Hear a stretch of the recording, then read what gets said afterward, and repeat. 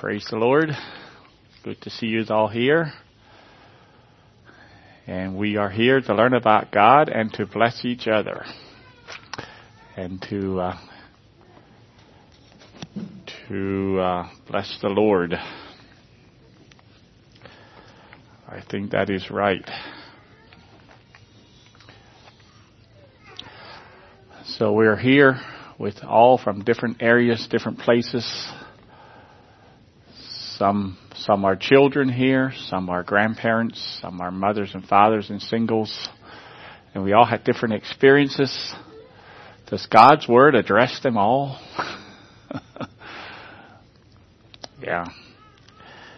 Well, the title this morning is The Identity of God's People. But I think, yes, before we go on, let us pause for prayer. If you don't mind, if you can, just stand for prayer. And let's pray. Yes, Father, we are thankful this morning. Well, we trust we are. We should be thankful this morning. And we come before you, Lord, with thanksgiving for what you have done for us. That we are here, an enormous recipient of your blessings.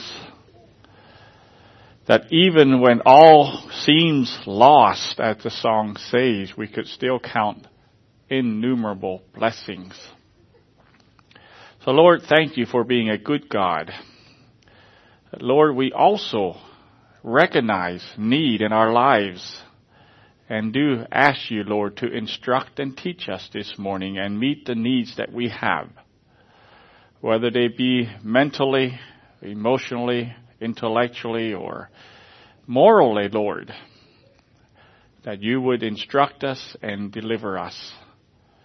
Many of the Psalms, Lord, that you have given to us speak not only of your blessing, but also of the conflict. And the conflict is real. So I pray, Lord, we just pray you would bless us this morning with your presence and your grace.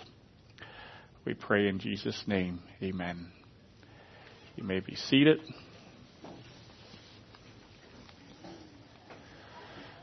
The 4 big questions of life. I don't know if this is actually, I know that Ravi Zachariah used them. I don't know where it came from or whatever, but 4 main questions of life. Who am I? Where did I come from?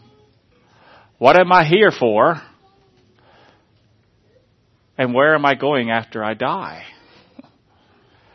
4 questions of life. It can be rephrased a little bit different, but that's the basic ones. And God answers all of those questions comprehensively in His Word. Now, can you imagine not knowing God's Word and not knowing the answer to those questions?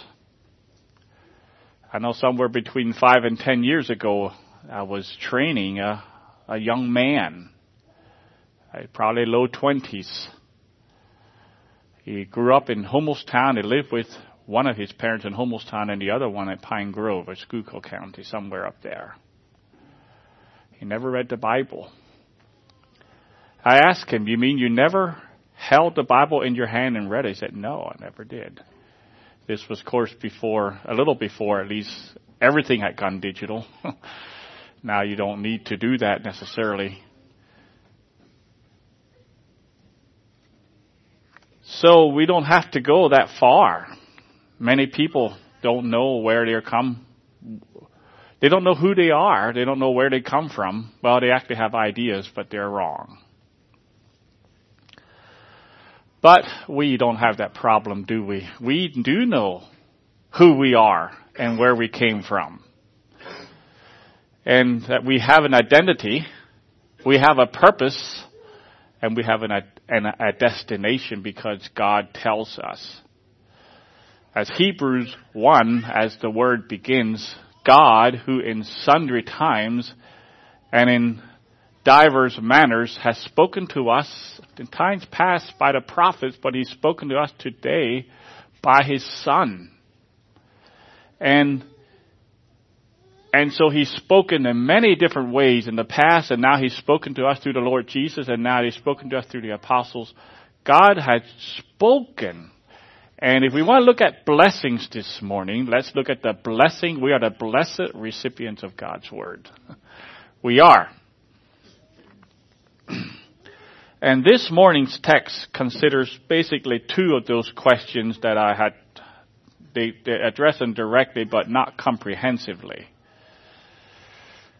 And it answers those questions in two of those four questions that we had. It answers them more in a corporate context, although it applies to the individual.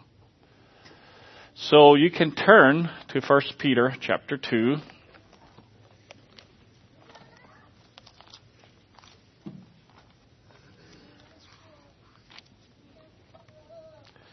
And as is my habit, I get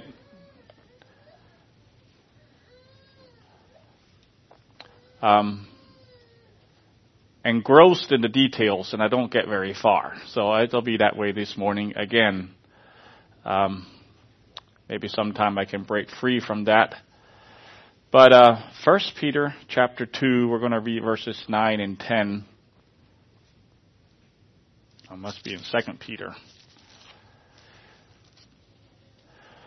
But ye are a chosen generation, a royal priesthood, a holy nation, a peculiar people, that ye should show forth the praises of Him who hath called you out of darkness into His marvelous light, which in time past were not a people, but now are the people of God, which had not obtained mercy, but now have obtained mercy. Of those four questions that are life speak questions, which two are answered here? You want to just venture a guess? Who am I? That one is clearly in center. What's my purpose? That's it. What am I here for? Good. That's what's in these verses. We are a chosen generation, a royal priesthood, a holy nation, a peculiar people, and we are here to show forth the praises of Him who hath called us out of darkness. The verses begin with the word but. And but is the conjunction used to introduce something that was contrasting that had been mentioned before. What has been mentioned before? Well, you look in Peter 7 and 8, it talks about, well, let's just read it. Unto you, therefore, which believe, He is precious, but unto them which be disobedient, the stone which the builders disallowed, the same is made the head of the corner, and a stone of stumbling and a rock of offense, even to them which stumble at the word, being disobedient, whereunto also they were appointed. So it's talking about them, and it's talking about us. Peter is talking to us. And we are believers. Now, it doesn't call them unbelievers, although that is true. What does it call them? It calls them disobedient. They are unbelievers, but they won't obey, and then because they refuse to obey, they stumbled over the rock and over the word. God also gives them an identity. It may not be one they accept. And that's the structure of the entire world. If you want to distill it down, the entire world is distilled down to two camps. It's the disobedient and the but ye. The disobedient and the but ye. But ye are not disobedient. And it's those two camps. Now you can subcategorize those two groups basically, but you distill it down to the essence, you end up with those two groups. And the word but is the conjunction that contrasts those two groups. The disobedient and the but ye. So, let's talk about the but ye. What are ye? Who are we? What is our identity? To whom do we belong? Who are we like? Identity has always fascinated me. I have tried a lot to understand the whole idea of identity, because identity is part and parcel of our human nature. And it's a little bit like water to a fish. You live in it and you don't even realize you have it. It's just there and you operate in it and you have it, you use it, but you don't even think about it. It's just reality. And so we live in America and we have an identity as Americans. That's an identity. We were born here. Related to the word identity is the word identical. I don't actually know I didn't check it out. What is the root word of these words? I don't know. But identical, it means the same, and to identify with someone else means to have some of the same characteristics or values or beliefs or experiences that they do. In this case, we're all U.S. citizens because we were all born here, except Kesia wasn't. Maybe some others weren't either. I don't know. Those who have experienced the death of a child can identify with others who have lost a child. Even though the circumstances may be very different, the age may be different, and many things may be different, yet there is an identity. The identity remains. In a similar way, we have a spiritual identity. We can identify with believers who are true believers. We can identify with people who were sinners and they knew they were sinners. And they knew they were lost. And then in somewhat the circumstances will differ, the age will differ, lots of things will differ, but there is a process where someone goes from being a sinner to repenting of their sins and trusting in the Lord Jesus Christ. And as varied as that may be, you can now identify with those people. There is a common identity. Somewhere, somehow, we heard the gospel. We recognized the Lord Jesus as the sacrificial lamb, that He paid for our sins. And we believed, and we were changed. Changed in our hearts and changed in our lives.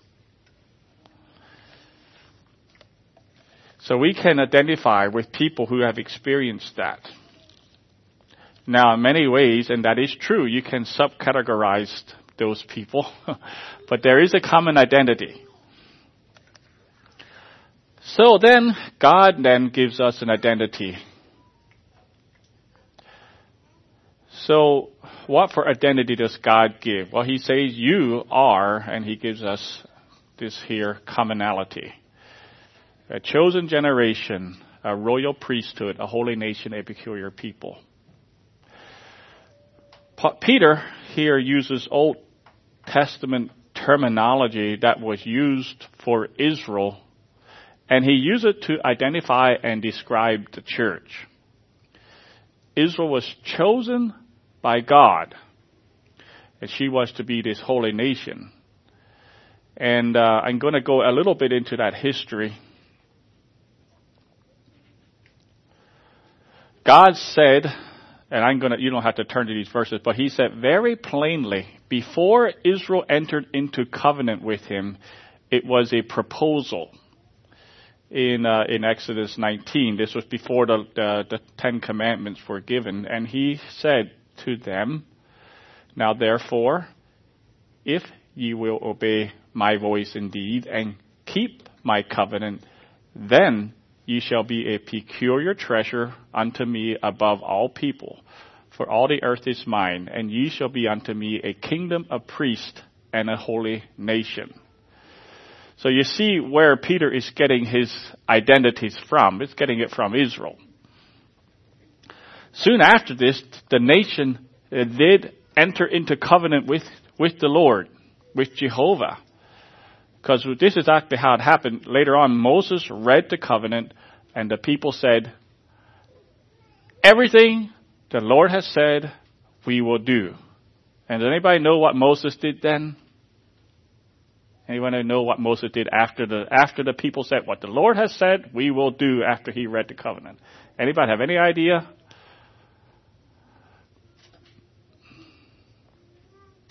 They had these sacrifices on the altar, and Moses took the blood and he sprinkled the people. That's exactly what he did, and it's interesting. I was just thinking and meditating on that. But there was a time and a place and an event and a procedure that sealed the Israelites as God's own special chosen people. It was actually an event that happened.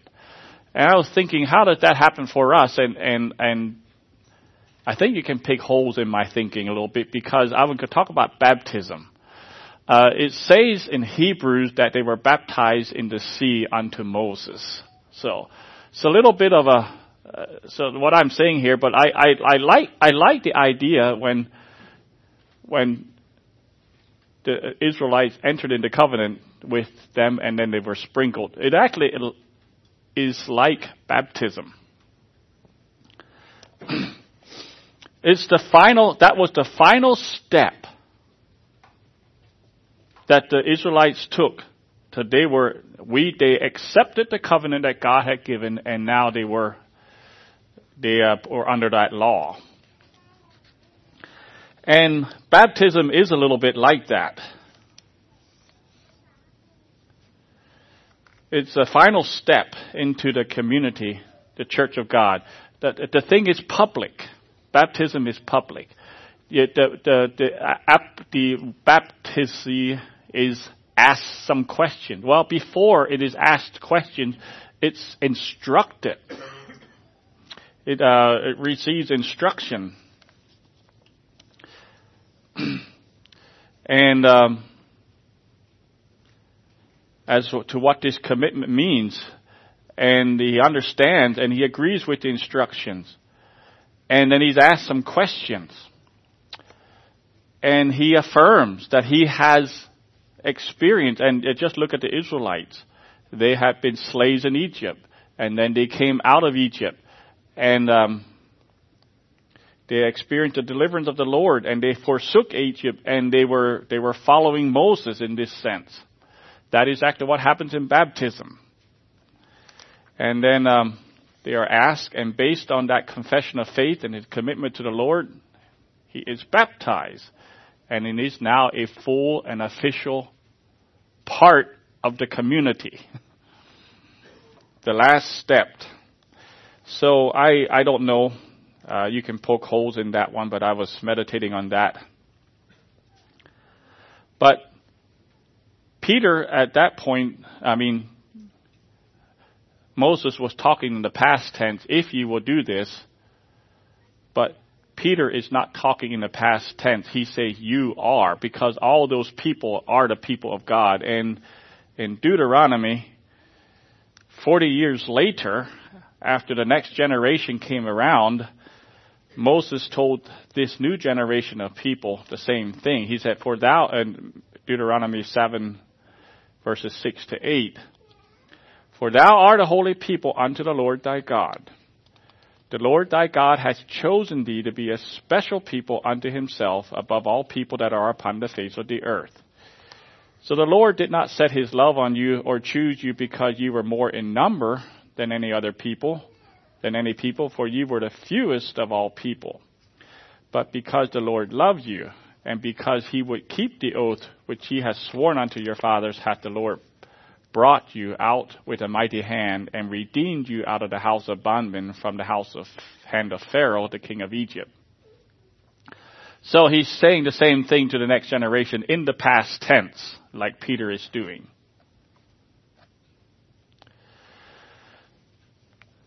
So, I want you to think, this is collectively, but I want you to think individually. I am a chosen generation. I'm a royal priesthood. I'm a holy nation. Well, you can't do that individually, right? If God's people, of all the people of the world, God's people should not struggle with a low sense of self, like they call self-esteem, whatever, or low image of self. They shouldn't have a problem because, or maybe I should say it this way, they should not consider themselves of little or no value. That would be a better way to express it.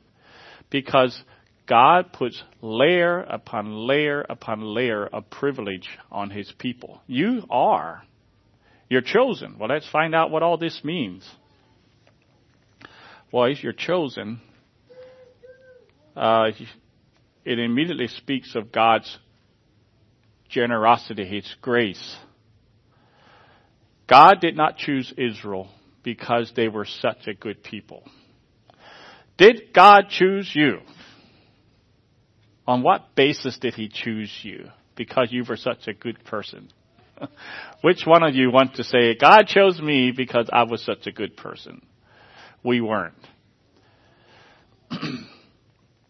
He didn't choose them because they were a great people.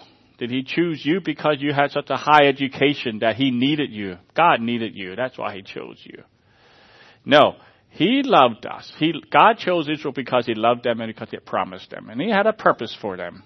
Well, he did the same thing for us. He chose us because he loved us.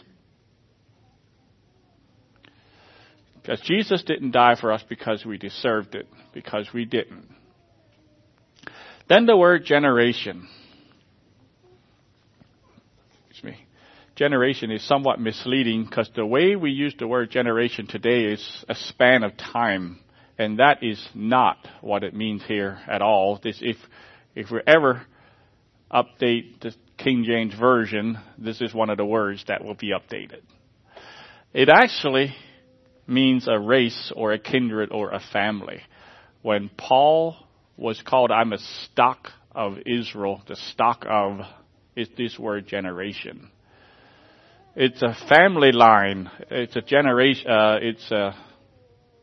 If you want to look in the animal kingdom, it's a species, a certain species of animals.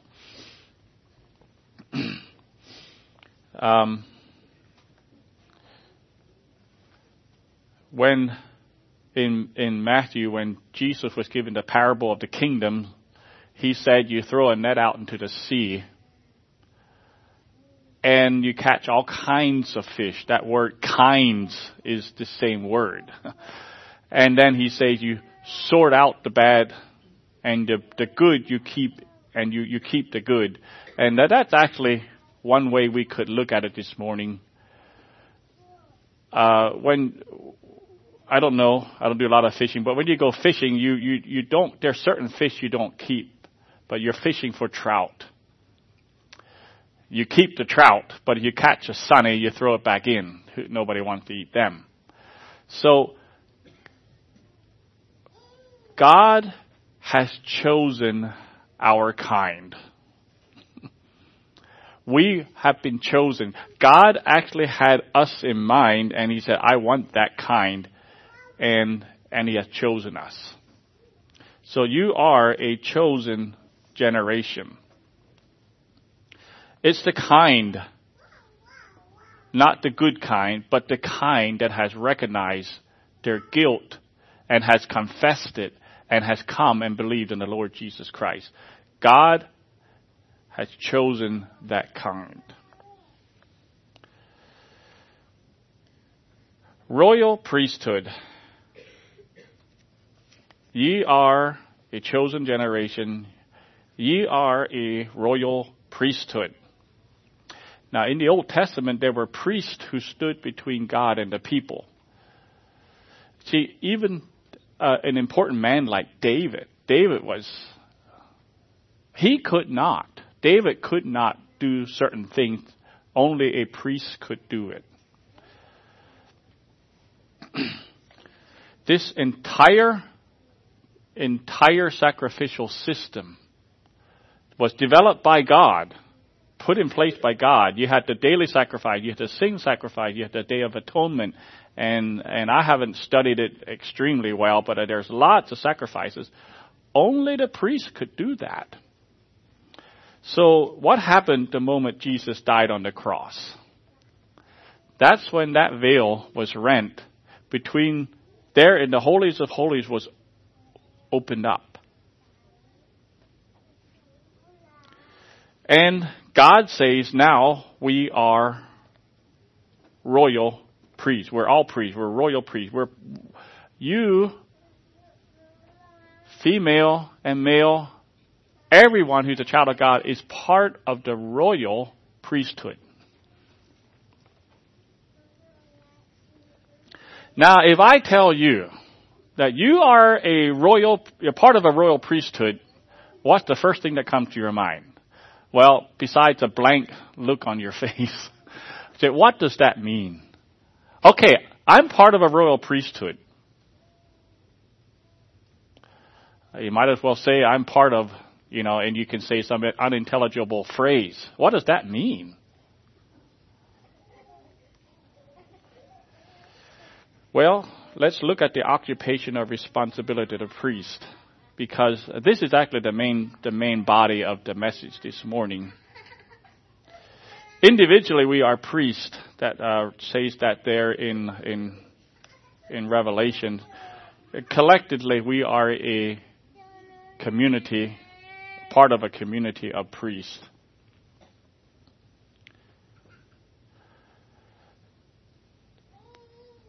Priests have a connection to God. Our royal priesthood is our connection to God, and we're all priests. And this is actually called the doctrine of the priesthood of all believers. There's actually a doctrine, and you can study this doctrine, the priesthood of all believers. So, number one,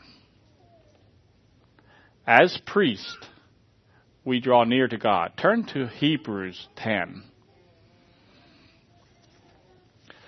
We're answering the question, you're part of a royal priesthood. What does that consist of? What does that identity flesh itself out? Hebrews 10, verses 19 to 22. Having therefore, brethren, boldness to enter into the holiest by the blood of Jesus, by a new and living way which he has consecrated for us through the veil, that is to say, his flesh. And having a high priest over the house of God, let us draw near with a true heart, in full assurance of faith, having our hearts sprinkled from an evil conscience and our bodies washed with pure water.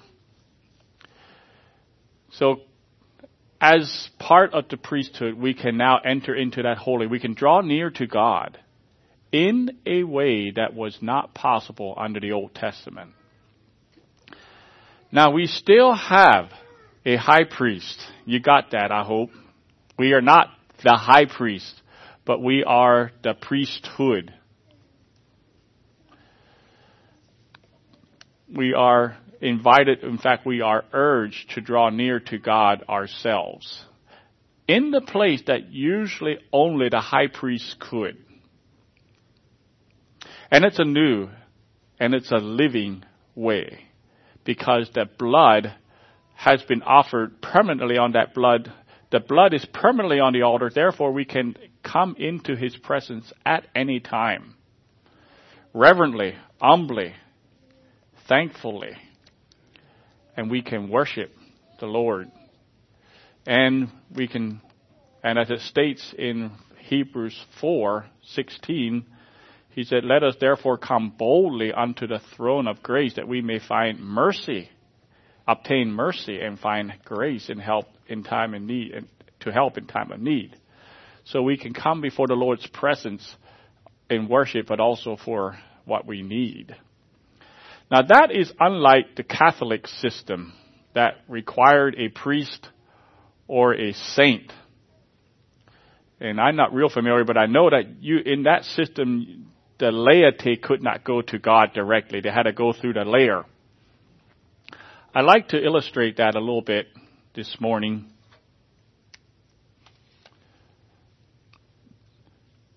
We're going to call that God. And down here, we have, well, we're going to have people. The Catholic system, you had a priest, and you had the church, and you had the Pope, and you had the different levels. And the only way you could go to God was through this system. And the Reformers corrected that part. It was unbiblical. It was unauthorized. They said, no, you can go to God directly. That is the priesthood of all believers. Each person has direct access to God. And you want to make it really tackled through the Lord Jesus Christ. But the Anabaptists had a variation to that, did they not? Anybody know what is missing there when we're talking about a royal priesthood? What would you change there? Yes? Don't take away the individual lines, but add a lateral one. Add a lateral line. Somehow, in the back of my mind, I hear a John D. Martin saying that you cannot come to God unless you take your brother with you. Something of that line. That's the concept.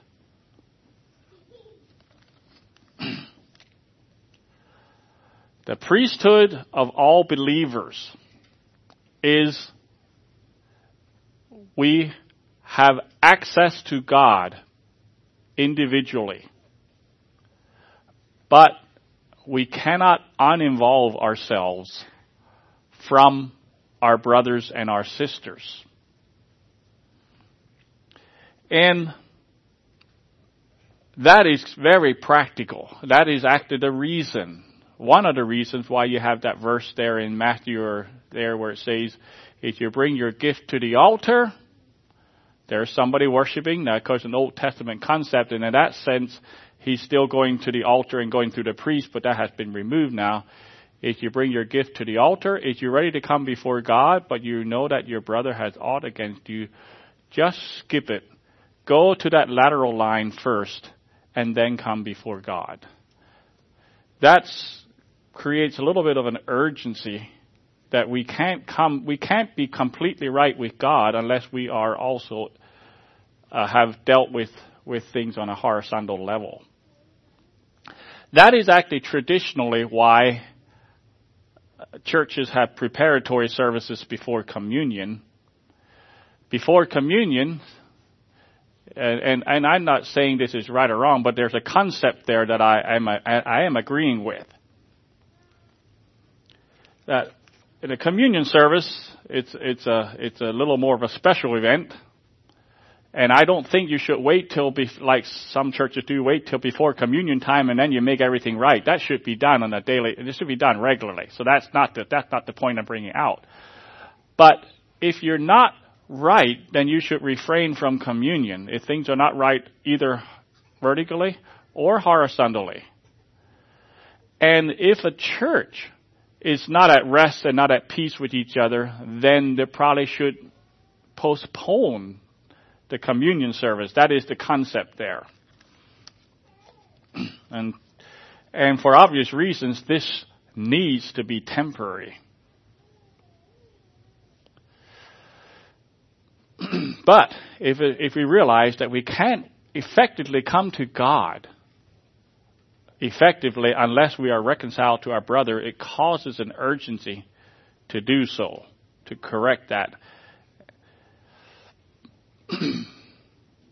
So, you are a royal priesthood. What is that? Well, royal priests, they draw near to God. And like I said, we draw directly to God.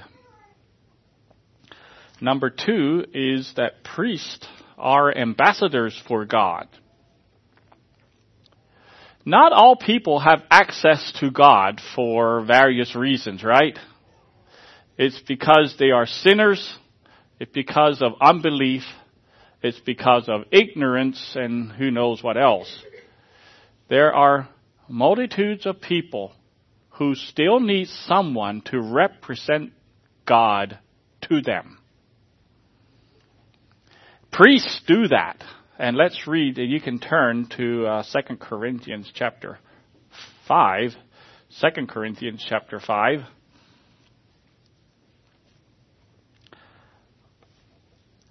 Verse 18 to 21. And all things are of God, who hath reconciled us to himself by Jesus Christ, and hath given to us the ministry of reconciliation, to wit, that God was in Christ reconciling the world unto himself, not imputing their trespasses unto them, and hath committed unto us that word of reconciliation. Now then, we are ambassadors for Christ, as though God did beseech you by us. We pray you in Christ's stead, be ye reconciled to God. And here's the rest of the gospel. For he hath made him to be sin for us who knew no sin, that we might be made the righteousness of God in him.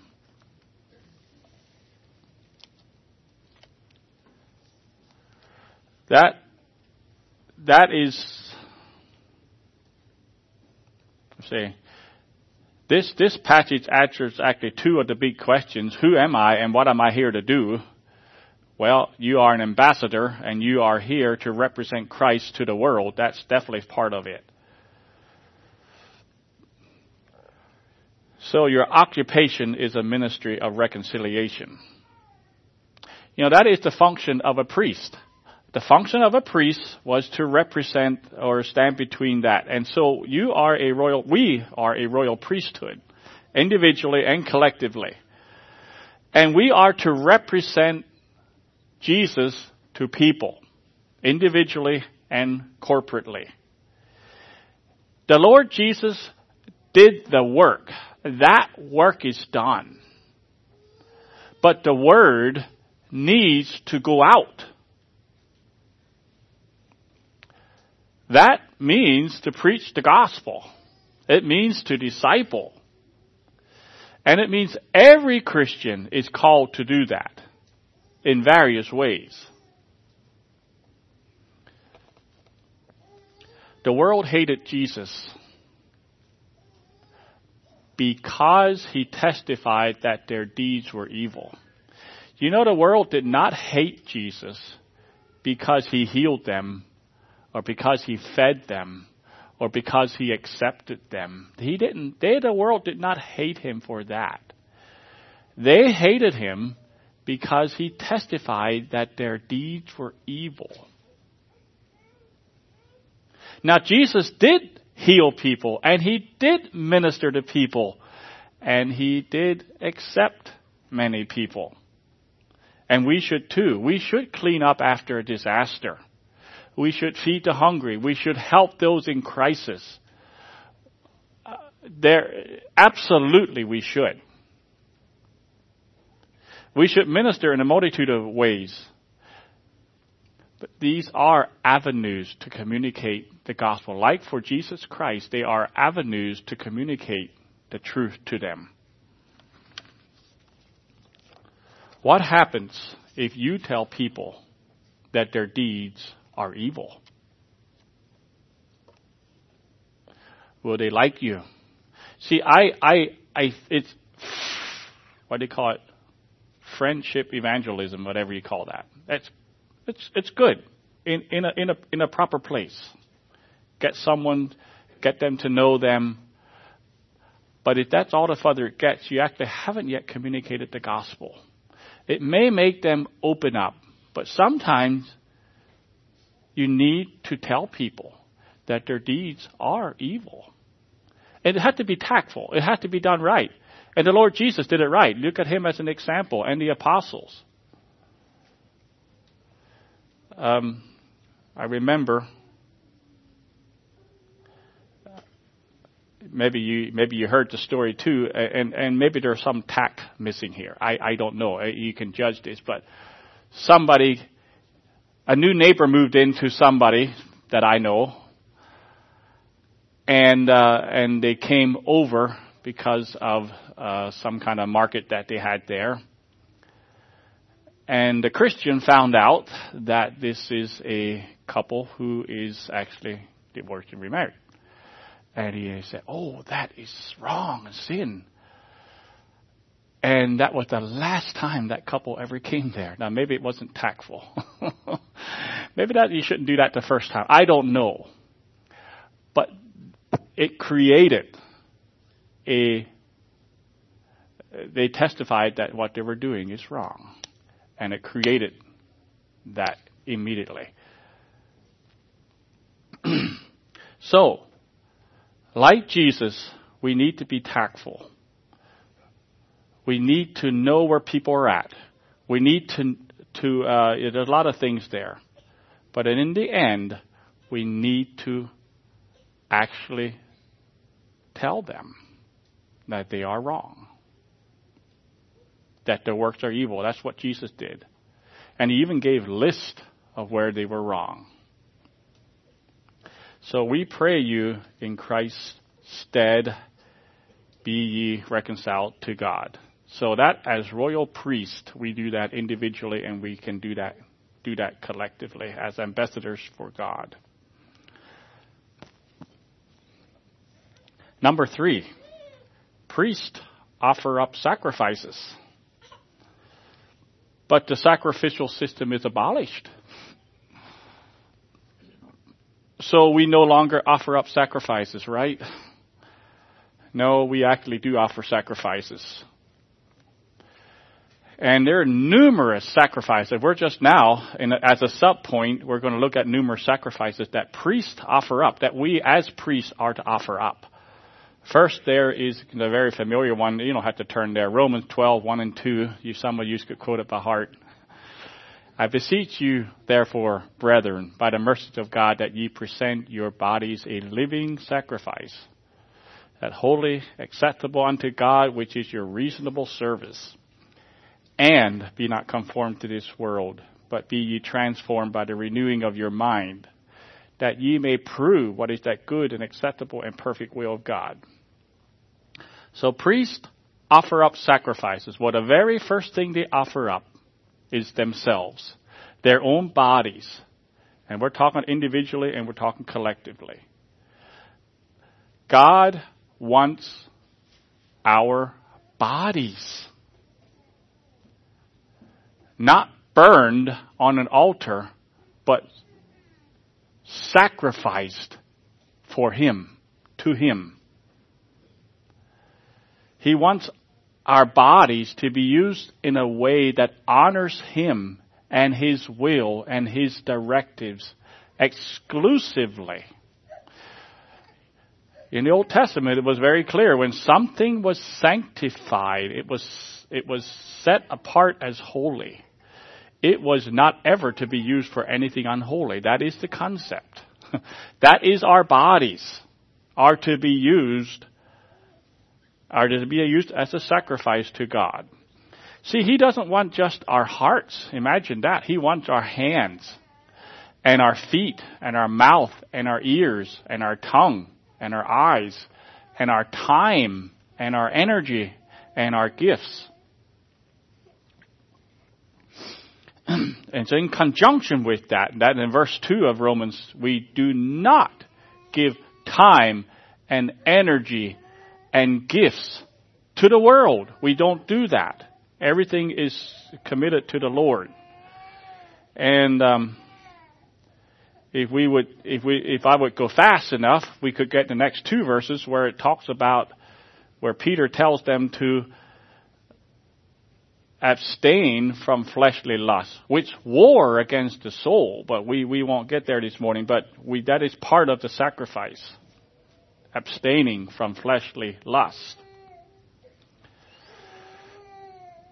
Both the giving of ourselves to God and abstaining from fleshly lusts are a sacrifice to God.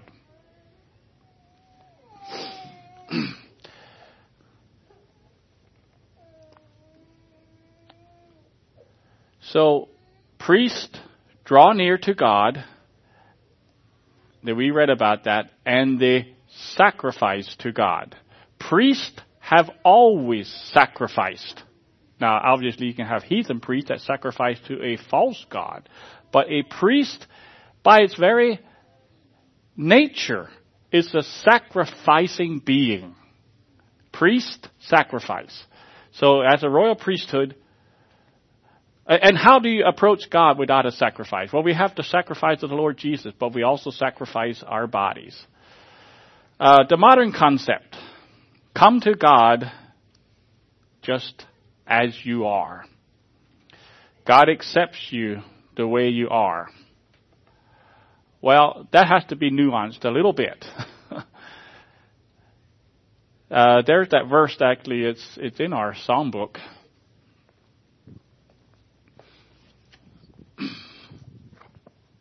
Shall I come just as I am? No, sorry. I want to say the refrain first. Oh my, I didn't read the number, put the number in here. Do you know where that is? 629? No, I don't think that's correct. That's just as I am without one plea. That one will be very similar. But it's the one in invitation. 726. That sounds right. I had looked it up this morning. Thank you.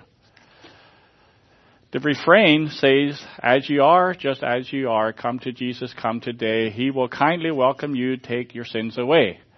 And that's the idea, just come as you are. But you look at the rest of the song, he's coming with sacrifice. Okay, he's coming with a certain mindset.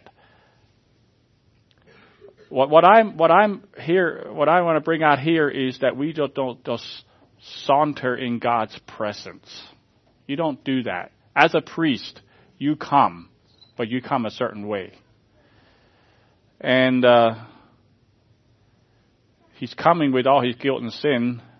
He said, if I will open wide my heart, will he enter in? And the second verse, shall I come vow as I am? There's that recognition. And bend low at Jesus' feet, there is that worship. Shall I plead his pardoning grace and his love entreat? So it is coming in a certain way. This person is coming surrendering and sacrificing himself. So, and the reason I'm bringing this out is to recognize that we serve a holy God. We do come before him with reverence and godly fear. It's a good refrain to coming just as you are, but in the context. Another sacrifice is one that we were doing this morning.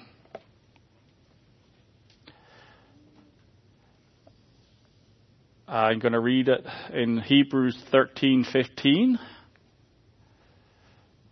By him, therefore, let us offer the sacrifice of praise to God continually. That is the fruit of our lips, giving thanks to his name. That's what we were doing this morning. Did you know this morning we were acting like a royal priesthood? That's the application this morning. You say, well, what's a royal priesthood? Well, you were doing it. When we get together and we praise the Lord, we are to praise him as well as we can and from our hearts with enthusiasm. Now, Tim was trying to get the young men under 21 to say something. Now, you know what the nature of sacrifice is? A sacrifice is something that's difficult. It costs you something. If David had it right when he went to that threshing floor and he wanted to offer sacrifices to stem the plague that was on the land. And that man, I forgot his name, just wanted to give it to David. He said, no, I'm not going to sacrifice to the Lord something that costs me nothing. Sacrifice costs you something. If by very nature, if it's not cost you anything, it's not a sacrifice. So, I think of you young men, that would have cost you something to open up your mouth and say something. Or you young ladies, whoever it is. That would have just been fine. Because it costs. You see, sacrifice indicates a difficulty or a loss. And it is not, sacrifice of praise is not just, and I'm going to repeat, not just the overflow of how we feel. If it's the overflow of how you feel, praise God. But if you can praise God when it costs you something, that's a sacrifice. The sacrifice of praise continually. Sometimes we don't feel like it, but the question is the Lord still worthy? And He is. I actually, this morning, I felt the very thing. This morning, I thought, okay, I'm going to need to feed the flock. And I just don't feel quite inspired at the moment. And I went through my processes. Well, what for thoughts am I thinking? Oh, yeah, I know what I'm thinking. I'm thinking that I need to be this kind of person and I don't measure up. And I don't know if you know what I'm talking about, but you get those thoughts that take you down. And I had to praise the Lord when I didn't feel like it. And then there was a change. Now, don't worship or put on a show when you're in hypocrisy. In other words, when things aren't right, there will be no blessing in that. But sometimes I feel like singing and worshiping God at church. Sometimes I don't. Is that right? But our feelings are not reality, are they? The sacrifice of praise is a call. That's reality. So I'd like to ask a question here. What is going through your mind when you are singing a song here on a Sunday morning? Is your mind in worship and praise or whatever the song is at? Or is your mind somewhere else? Well, if you're like me, you can confess it's not always at where you're singing. So you're sleepy because you didn't get enough sleep last night. Well, praise God anyway. Worshiping God when you don't feel like it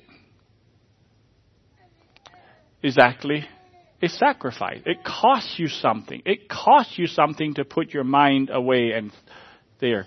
And you're sleepy or whatever reason it is. When the act of praise is costly and it's difficult because of the circumstances of your life or whatever it is, and you praise God anyway, that's a sacrifice that is acceptable with God.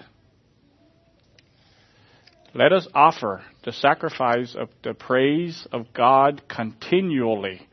That is the fruit of our lips giving thanks to His name. So, praise God when you are working or at work. Worship the Lord in a restaurant before you eat your food. Praise the Lord when you hit your thumb with a hammer or prick your finger with a needle. Praise is a sacrifice. It's costly. It's difficult. But royal priests offer the sacrifice of praise continually. We are called continually to offer that sacrifice. See, worship and praise is actually obedience. In fact, David, and I didn't look it up, but I know it's somewhere in the Psalms that he said, bless the Lord, O my soul. And basically what he's saying, soul, you will bless the Lord. He is actually directing his soul. And I think at that time when Ziklag was destroyed and everything was gone, their wives and children and possessions, and David encouraged himself in the Lord. Somehow, well, just think of Job. You think Job felt like praising the Lord after all his children and all his wealth were gone? But it said he went and he worshiped God. He did not feel like it. I can pretty well ascertain you.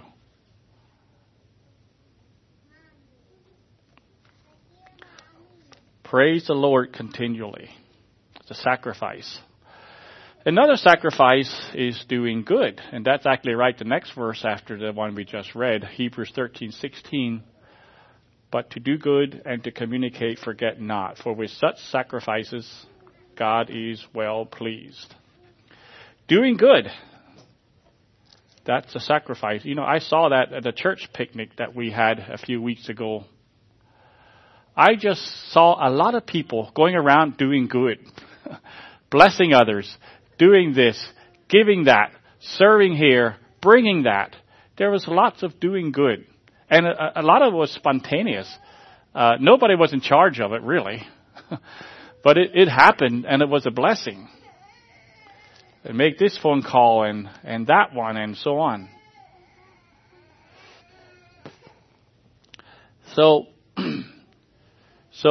it extends beyond that. Sacrifice to do good. Do good to your neighbor. Do good in your community. Earlier on, I had said about, the disasters that you do, and then you need to go beyond that. But this is part of that. This is a sacrifice to go and help with cleanups and things like that. Doing good in your community. Doing good in your family. In unobserved ways. Or at church. No one knows it.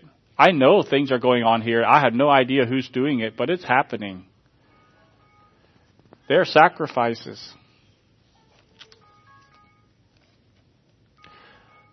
God is pleased with such sacrifices because they take time, they take energy, they take thought, and you lose what else you could have been doing at the time. Time, energy, or money, or sleep, or whatever, a conversation. I think of the sacrifice that the various I think of the words, the various offices that we have here, and someone needs to go out and watch the children while they play and they lose out of here. That's a doing good sacrifice. God is pleased with them, and you can multiply that with any way you want to. And in marriage, family life, church life, work life, community life, Jesus went about doing good. And of course, communicating, that in this verse here, communicate, forget not, and that is simply giving money. And that's a sacrifice. And you say, well, he who lends to the Lord's going to pay me back. So am I really sacrificing? I mean, if you pay money, you lend to the Lord. So he's going to pay you back a whole lot more than you gave. So is it a sacrifice? Yeah, it's still a sacrifice because you are doing it now when you could use it somewhere else, and you're doing it in faith. God will do that in faith. So that's a sacrifice as well. It's an investment. It's a faith investment. It all belongs to God anyway. So we are a royal priesthood. I hope you understand a little bit more what it means to be a royal priest by now. As priests, we draw near to God. We are ambassadors for God to people who don't know Him. And we bring sacrifices to God, and we enumerate a number of those sacrifices. Our next identity then is, and by the way, that was my main one. The other ones will not be as long, so you can relax a little bit. Is the next identity that we are given by God if we're called a holy nation. We collectively are a holy nation. And that's the idea is we're a society, a community, a common gathering, a common gathering of people with that belong to the same allegiance. You know how a nation is. We in America live in a pluralistic, it's a melting pot. That's not the concept that is actually here. This is not a melting pot.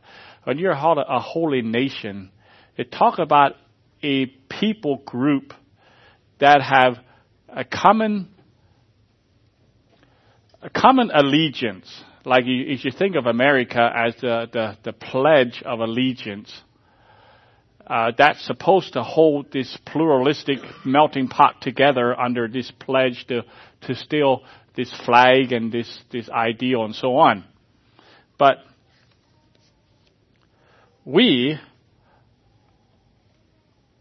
are a holy nation in the fact that we're all citizens of heaven, which means we all live by the rules of heaven. Collectively, we do that. So we have common visions and we have common values. We have similar allegiance. That's the idea. You are a holy nation. That's our identity under God. So, yeah, the Pledge of Allegiance does say something about under God, doesn't it? It was inserted because of communism in the 50s. But we are a holy nation under God. That's what we are. A holy people.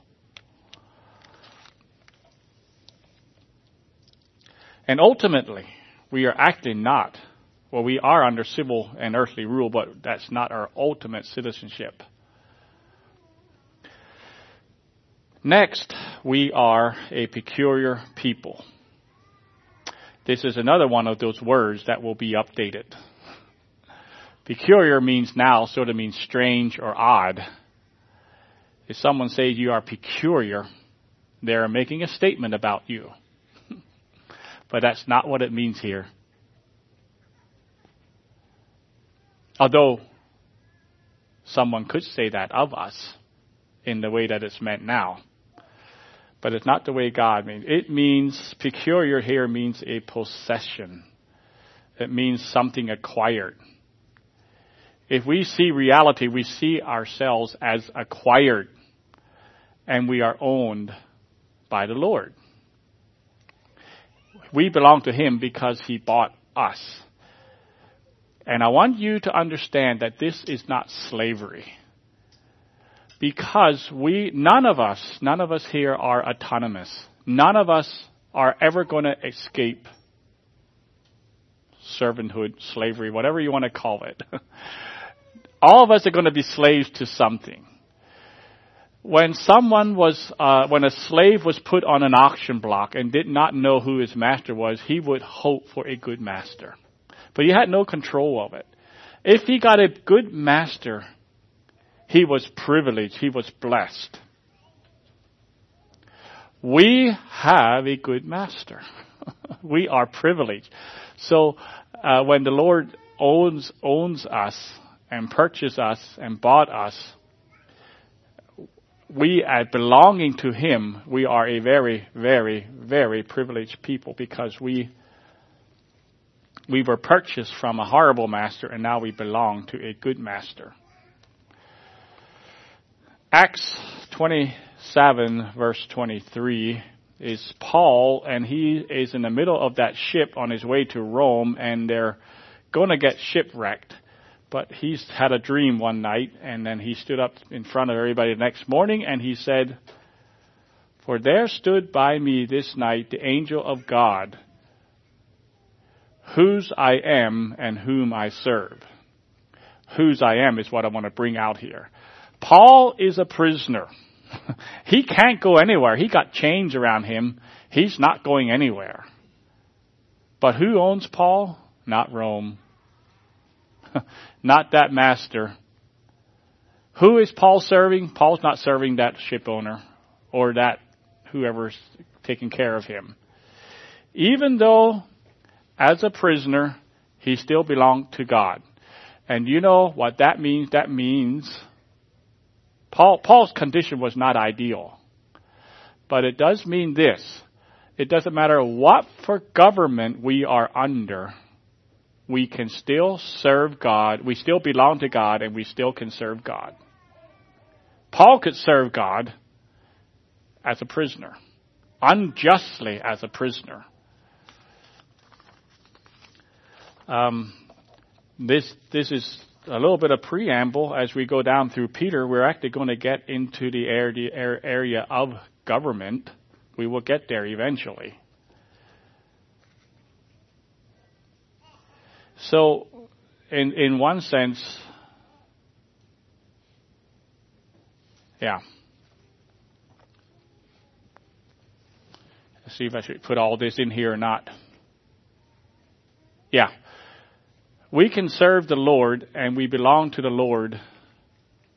Christians do under any government authority. That's why Christians in China and the Christians even in North Korea, horrible situations, still belong to God and can still serve God. They may die for it, but they can do that because we are His purchased possession. And He purchased us. And that means He owns us. And that's why the idea of tithing, that 10% belongs to God and the rest of it belongs to me, and I don't know if anyone believes that, but let's just take it to its practical application. God owns it all. We are stewards of it all. We don't just give a tithe so that the rest is ours. We can do with what we want with the rest. We are His purchased possession. Therefore, whatever money we use to buy a house, to buy a car, or a meal, or a trinket, you do it as the Lord's servant, purchased by Him. We should have that awareness to us that we are stewards of God. He owns us, and what we have is His. We are stewards of it. We are to use it in conformity under His blessing.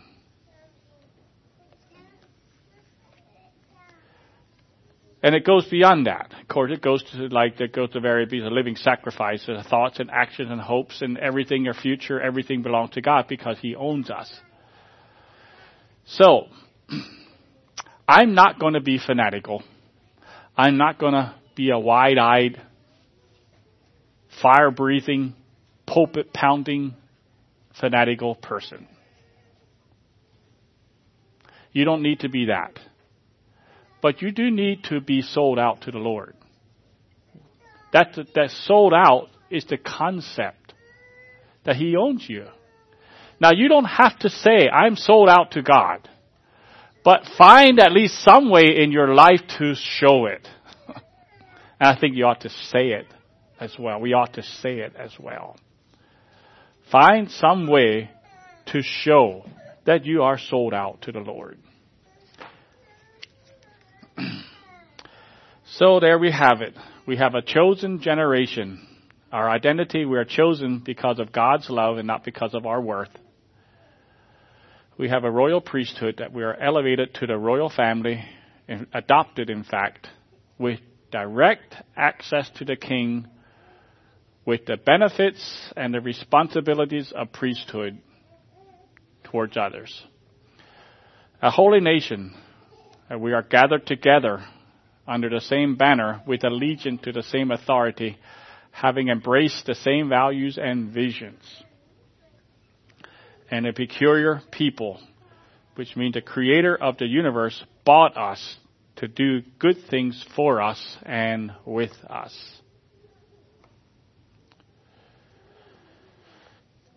And verse 10, that ye should show forth, 9 and 10, that ye should show forth the praises who had called you out of darkness into his marvelous light, which in time past were not a people, but are now the people of God, which had not obtained mercy, but have now obtained mercy.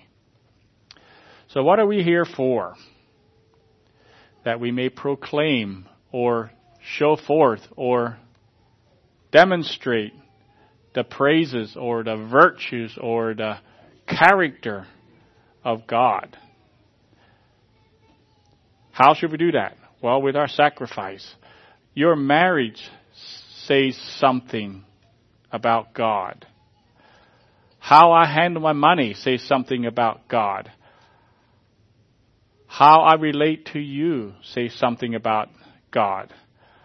How I behave myself at work. I am to proclaim, I am to demonstrate the virtues of God everywhere we go. And yes, in the next verse it talks about abstaining. It talks about a war. So I'm giving the ideal this morning. And the next one will go in a little bit into that kind of that war there. But we need to replace our selfish concern or self-concern or self-thoughts with God thoughts and God concern. And have an attitude of thankfulness rather than an attitude of entitlement. I found a quote that I thought would be very appropriate to close, because as I think of this, Peter was talking to a persecuted church who were really facing things, and there's a quote from the early Anabaptist time that France Agricola, he was an enemy of them, and he wrote against the Anabaptists. But there was something he wrote about that was interesting. And he said this: among the existing heretical sects, he thought they were heretical, there is none which in appearance leads a more modest or pious life than the Anabaptists. As concerns the outward public life, they are irreproachable. There's no lying, deception, swearing, strife, harsh language, no intemperate eating or drinking, no outward personal display is found among them. But humility, patience, uprightness, meekness, honesty, temperance, straightforwardness in such measure that one would suppose that they had the Holy Spirit of God. Which he didn't believe they did, but it was just pretty hard for him to deny that. It just seems like they might have.